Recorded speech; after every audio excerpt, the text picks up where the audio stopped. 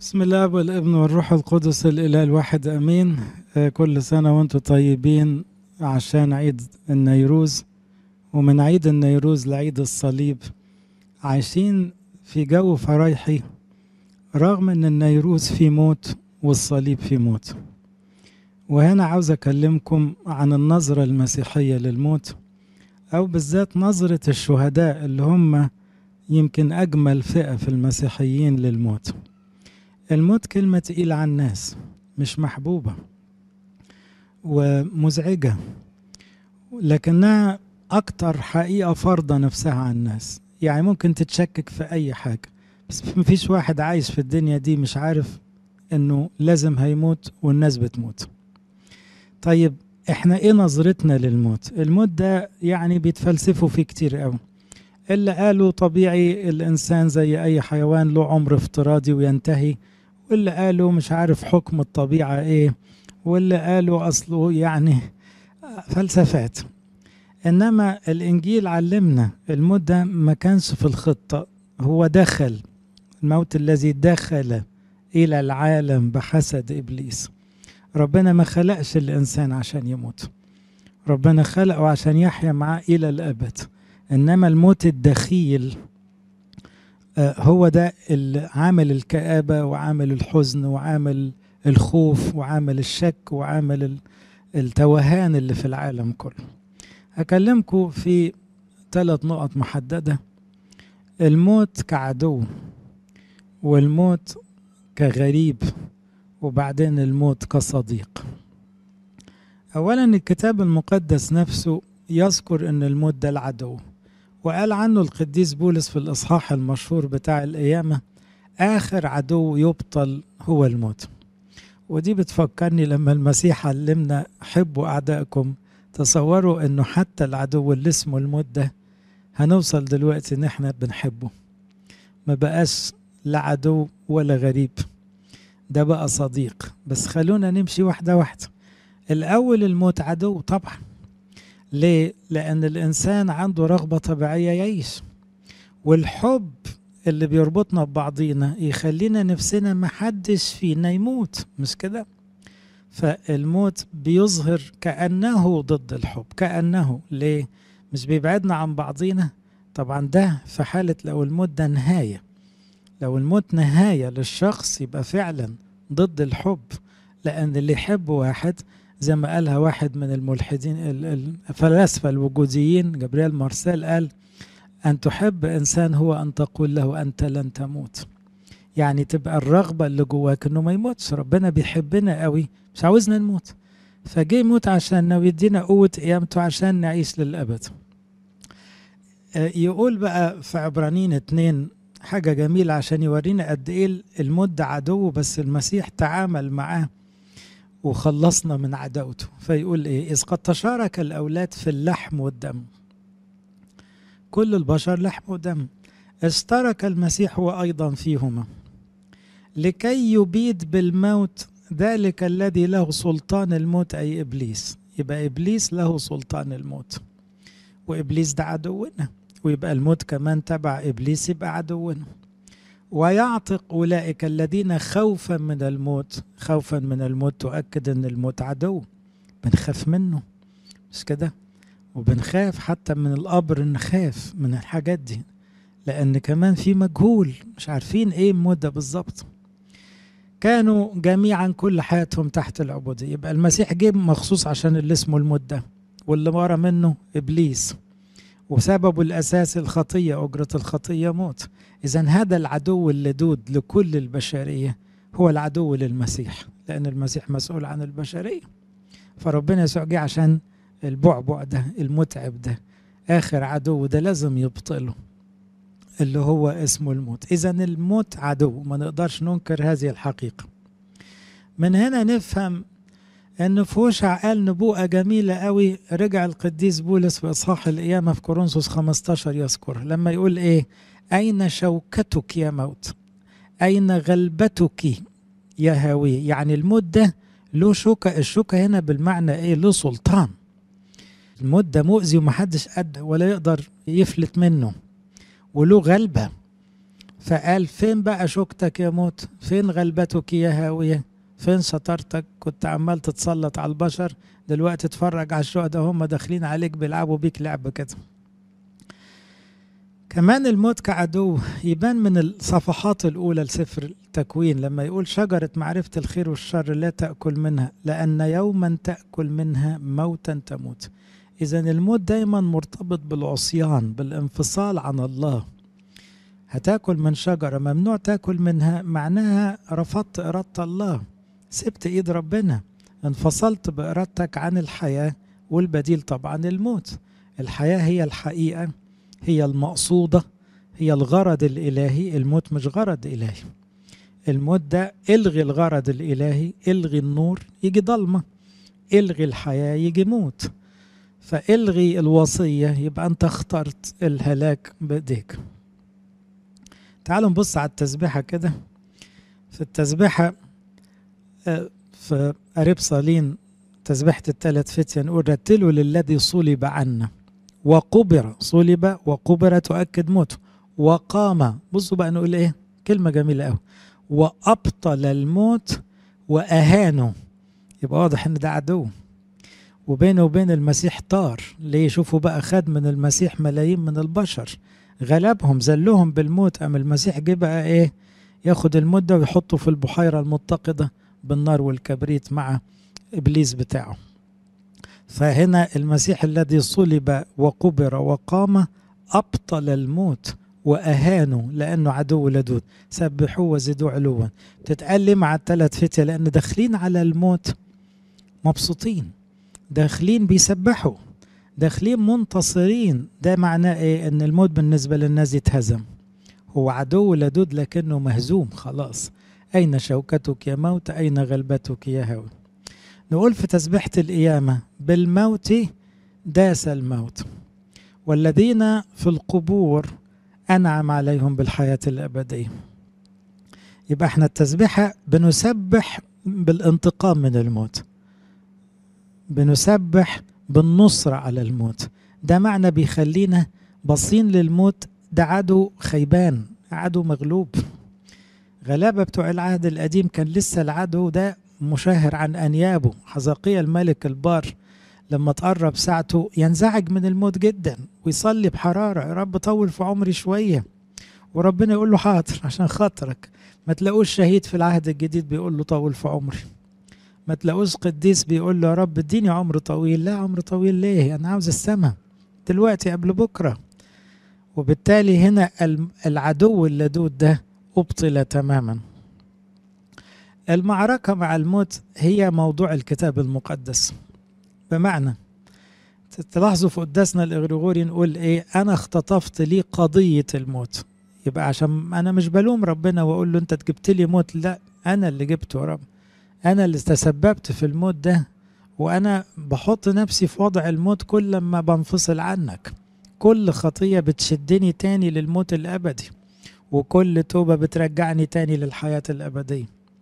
فالموت أصبح عدو يحارب يوميا.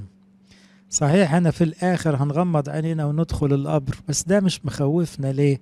لأن الموت ده أنا كل يوم بديله بالضرب كده، كل توبة بتوبها بغلبه. مش هو ايه يمثله الخطية؟ طب الخطية تموتني والتوبة تحييني، فأنا لما أتقن التوبة والصلاة خلاص، ده أنا الموت ده خد مني ايه ضرب من هنا لبكر. إذا قضية الموت وهي قضية البشر حلها المسيح بتجسده وفدائه، لأنه رئيس الحياة، مصدر الحياة، دخل على البشرية فكها من سلطان الموت، كسر الموت وجلاله، كسر القبر وفك الناس من تحت سلطان الموت.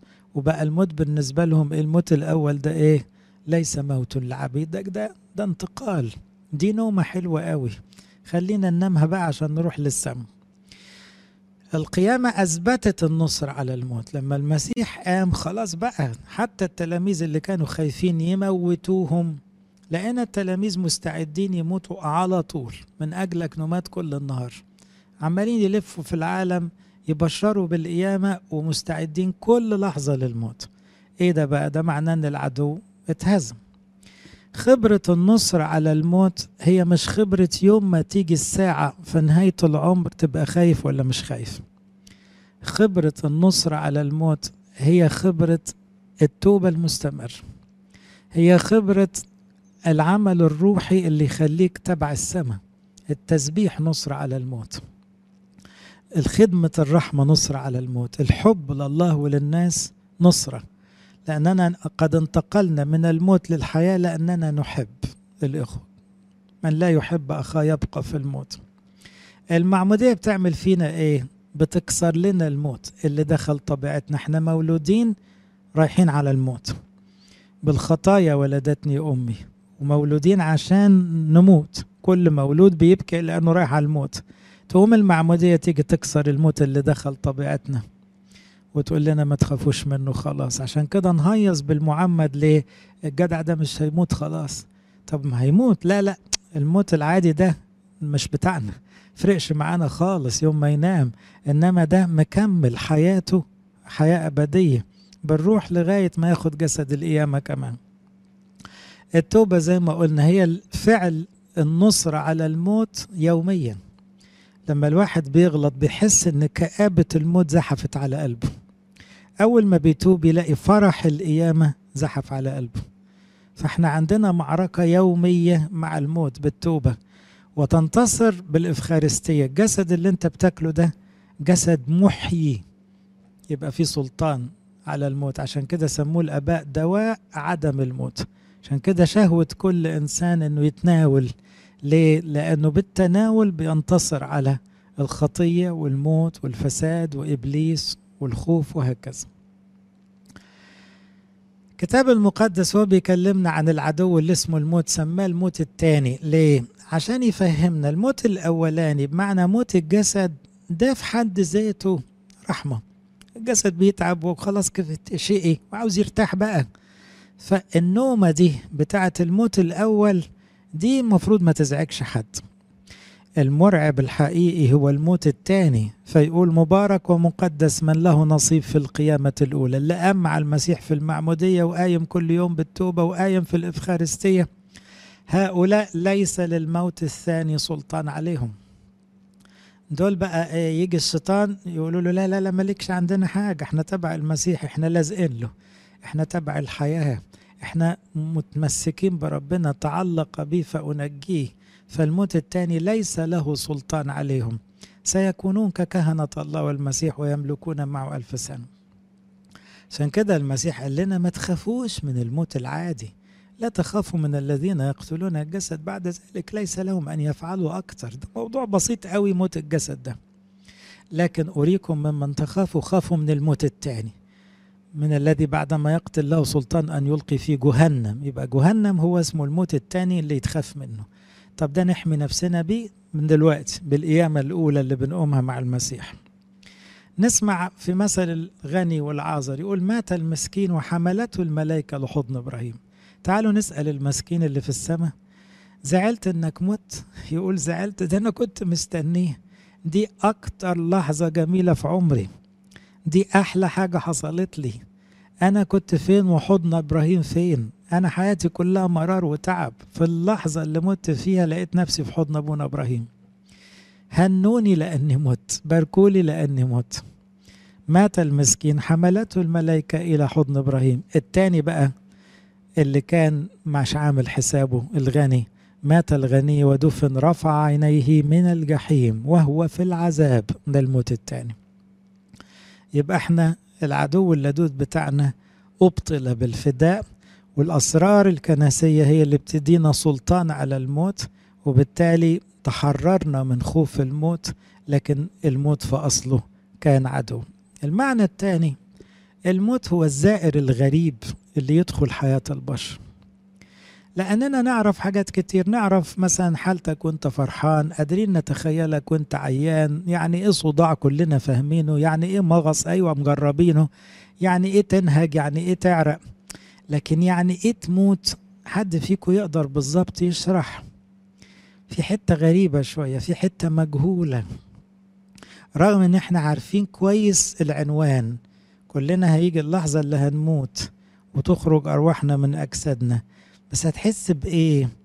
هيبقى شكلها إيه بالظبط؟ غريبة برضه، مش معروفة، مجهولة شوية، وكل مجهول له رهبته، له قلق. عشان كده بقول حتى القديسين والمؤمنين لحظات القرب من الموت بتبقى فيها نوع من الخوف، بس بياخدوه خوف مقدس، يقولوا له يا رب سهل علينا الساعة دي، سكرات الموت وما قبل الموت وما بعد الموت، يعني ايه، خليك جنبي يوم العذراء، احضري عندي في اللحظة دي. ليه؟ لأن ده حاجة أنا مش واخد عليها، ما جربتهاش قبل كده بمعناها الحرفي. خليكي عندي عشان لو الشياطين جم قولوا لهم لا ده مش تبعكم، لمؤامرات الأعداء هزيمي لئلا يبتلعوا نفسي. أقرأ لكم من أيوب 14 وهو بيوصف الموت وصف أدبي عشان تعرفوا أنه أيوب اللي اشتهى الموت عشان يحصل عياله كان شايف برضو أن الموت غريب، فيقول للشجرة رجاء إن قطعت تخلف أيضا. يعني إيه؟ لما بتقطع الشجرة بتخلف، يعني بتسيب لها حتة صغيرة تلاقيها تطلع تاني. ولا تعدم قراعيبها، يعني إيه؟ بكرة يطلع غصن تاني مطرح. ولو قدم في الأرض أصلها، يعني ممكن تبقى مكتومة في الأرض سنين وبعدين تلاقيها زرعت كده. فمن رائحة الماء تفرخ وتنبت فروعا كالغرس، أما الرجل فيموت ويبلى الإنسان يسلم الروح فأين هو؟ سؤال بديهي، هو راح فين؟ روحه بقت فين دلوقتي؟ علامات استفهام. إذا مش هنقدر نتجاهل أن هناك مجهول في موضوع الموت، رغم أن المسيح وفر علينا وقال مش أنتم مصدقيني، مش عارف أوصف لكم الموت قوي، بس أنا أقول لكم حاجة، أديني دقت الموت وطلعت منه، يلا ورايا بقى كلكم تدوقوا الموت وتدخلوا القبر زيه وبعدين تقوموا معايا. فما بقتش حاجة تخوف. ليه؟ بدام انت يا رب عديت فيها وطمنتنا نعدي وراك، مش لازم تشرح لنا لأن في أمور صعب تتفهم أو تدرك، لكن بما أنك قدت المسيرة يا رب احنا داخلين وراك على الموت مش خايفين. قد تنفذ المياه من البحر والنهر ينشف ويجف والإنسان يضطجع ولا يقوم. يعني اللي بنشوفه قدام عينينا هو مش بيوصف عقيدة القيامة، إنما بيوصف، بيقول مرة دي نام مصحيش. فراح فين بالظبط؟ ايه اللي حصل بالظبط؟ بيبقى الواحد مش قادر يستوعب. عشان كده تلاحظوا كل الفلسفات والديانات بتحاول تناقش الموضوع لكنه بتناقشه بقلق، مفيش حد عنده إجابة. الإجابة الوحيدة هي بتاعت المسيح، أنا هو القيامة والحياة، من آمن بي ولو مات فسيحيا، كل من كان حيا وآمن بي لن يرى الموت إلى الأبد. أي إجابة تانية تعتبر مسكن مخدر، مش مقنعة. يعني إيه اللي حصل؟ ما عارف. فتلاقي الناس عمالة تتكيف مع الموت بتكيفات، فتلاقي الناس مثلا تعمل يعني استقبالات معينة أو احتفالات معينة بعيدا عن المسيحية، كأنها عاوزة تتكيف وتتعود أنه الموت ده حاجة لازم نقبلها وخلاص حتى لو مش فاهمينها. احنا مش كده، احنا انتصرنا عليه، احنا هنوصل دلوقتي ان احنا بنشتاق له مش بنخاف منه، بنجري عليه مش بنجري منه. وفي ناس كتيرة قوي عايشة حياتها وكأنها مش هتموت.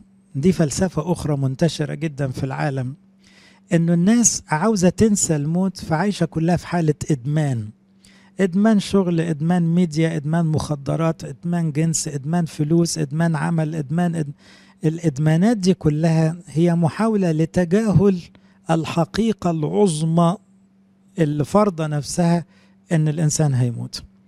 فلأنه ما عندوش حل وما عندوش تفسير، عاش ملطوط في الإدمانات دي عشان ما يفكرش لغاية ما تيجي الموت وخلاص. المسيحية بتقول كده، غير كده بتقول احنا عندنا حل للقضية وحل سهل لأن اللي عمله المسيح، وبالتالي لا نحتاج ان احنا نهرب من الواقع، احنا بنحب الواقع ومستعجلين كمان على الموت مش كارهينه. عشان كده لما كان بيناقش بولس الرسول التشكيك في القيامة قال لهم احنا لو ما كانش عندنا قيامة أموات يبقى بقى الرواقين والناس دول اللي قالوا فلنأكل ونشرب لأننا غدا نموت معهم حق، خلينا نقضيها أكل وشرب لأنها كده كده خلصان.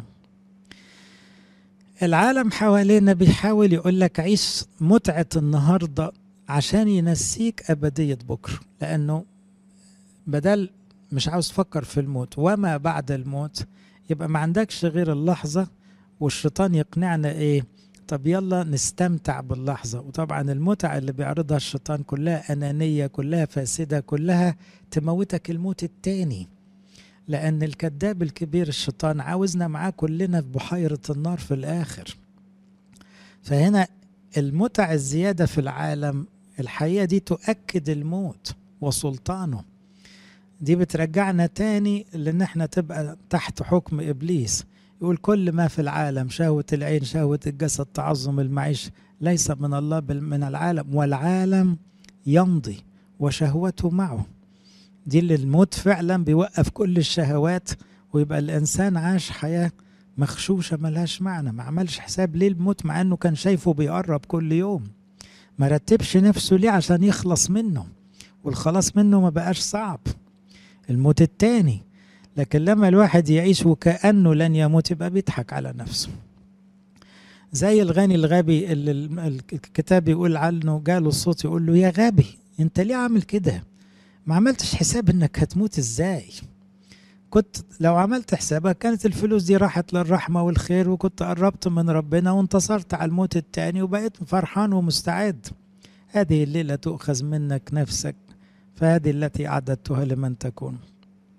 في الجامعة يقول التفت إلى كل أعمالي التي عملتها يداي وإلى التعب اللي تعبته فعمله، الكل باطل وقبض الريح. وبيعبر عن لسان الناس اللي بتجري في الدنيا، بتجري بتجري بتجري ومش راضية تفكر في الموت، وكأن مفيش حل مع أن الحل سهل وجاهز. أخيرا بقى نتكلم عن الموت، صديق المسيحيين، صديق الشهداء، عشق الشهداء الموت. من النيروز لعيد الصليب عايشين في فرحة، وكأننا كلنا بنبص للمسيح اللي مات على الصليب ونبص للشهداء اللي ورا منه، نقول له يا رب ممكن نحصل الناس دي، ممكن نبقى زيهم، نفسنا كلنا نموت موتتهم دي يا رب، نفسنا كلنا نتنقل من العيشة دي للحياة الأبدية. إذا الكنيسة بتحط فينا شهوة الموت. تصوروا يتحول إلى شهوة. أنت لما تبقى نفسك تقابل واحد صاحبك مش بتروح وأنت مبسوط. الموت لم يعد عدو، الموت تحول بفداء المسيح وبأسرار الكنيسة إلى صديق. صدقوني في ناس نيجي يعني في نهاية حياتهم نتكلم معهم نلاقيهم فعلا واصلين للي قاله القديس بولس من قلبهم، ليشتهى أن أنطلق وأكون مع المسيح، ذاك أفضل جدا. لا تقول لي طول العمر، ولا تقول لي الصحة، ولا تقول لي الإنجازات، ولا تقول لي كرامة من الدنيا، ولا تقول لي فلوس، ولا تقول لي أكل وشرب. لا لا لا لا، ذاك أفضل جدا. يبقى تحول إلى شهوة. ليه؟ لأن الموت أصبح صديق.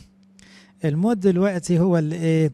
القطر ولا الطيارة ولا العربية اللي تركبها وتنزل إيه الناحية التانية. الناحية التانية يعني إيه؟ الحياة الأبدية، فردوس النعيم، لقاء كل الأحباء ولقاء لا ينتهي، الحرية من كل الخطايا والمشاكل والأوجاع والهموم. إيه الحاجات الحلوة دي؟ زي أحلى حلم ممكن تتخيل فيه يتحول إلى حقيقة. وبالتالي هنا الموت صار صديق. لما يقول تاني في فيليبي 1 لي الحياة هي المسيح والموت ربح. تصور ان انا بقول لك نفسك تكسب ايه؟ واحد يقول نفسي اكسب 1,000,000 جنيه، واحد تاني يقول نفسي اكسب مش عارف عربية، واحد تالت يقول نفسي اكسب مركز كبير قوي. انما المسيح يقول نفسي اكسب الحياة الابدية. يلا مبروك عليك الموت. الموت بقى مبروك عليك. طبعا مبروك عليك لانه ربح، لانك لما بتموت وانت لازق في المسيح دخلت معه السما خلاص، ورثت الحياة الابدية. اعمالهم تتبعهم. يبقى يا بختهم. اكتب طوبى، يا بختهم بجد للذين يموتون في الرب منذ الآن.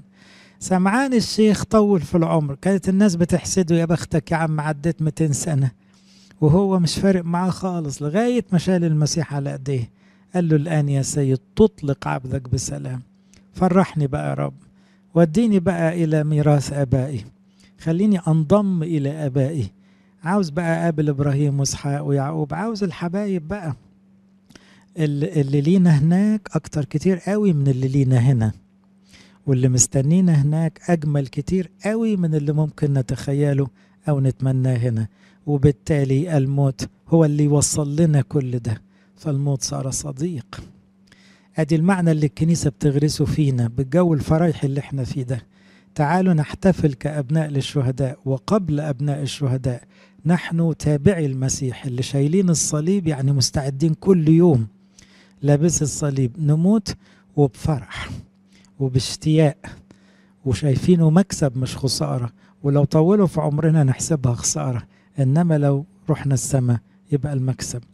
يقول نثق ونصر بالأولى أن نتغرب عن الجسد، يعني الجسد ده تقيل علينا، لما نتغرب عنه يبقى الروح خرجت من الجسد، ده اسمه الموت. دي الحرية، العصفور طلع من القفص. ونستوطن عند الرب، يبقى خلاص كده قعدنا في الوطن بتاعنا، رجعنا السماء اللي اتولدنا منها في المعمودية.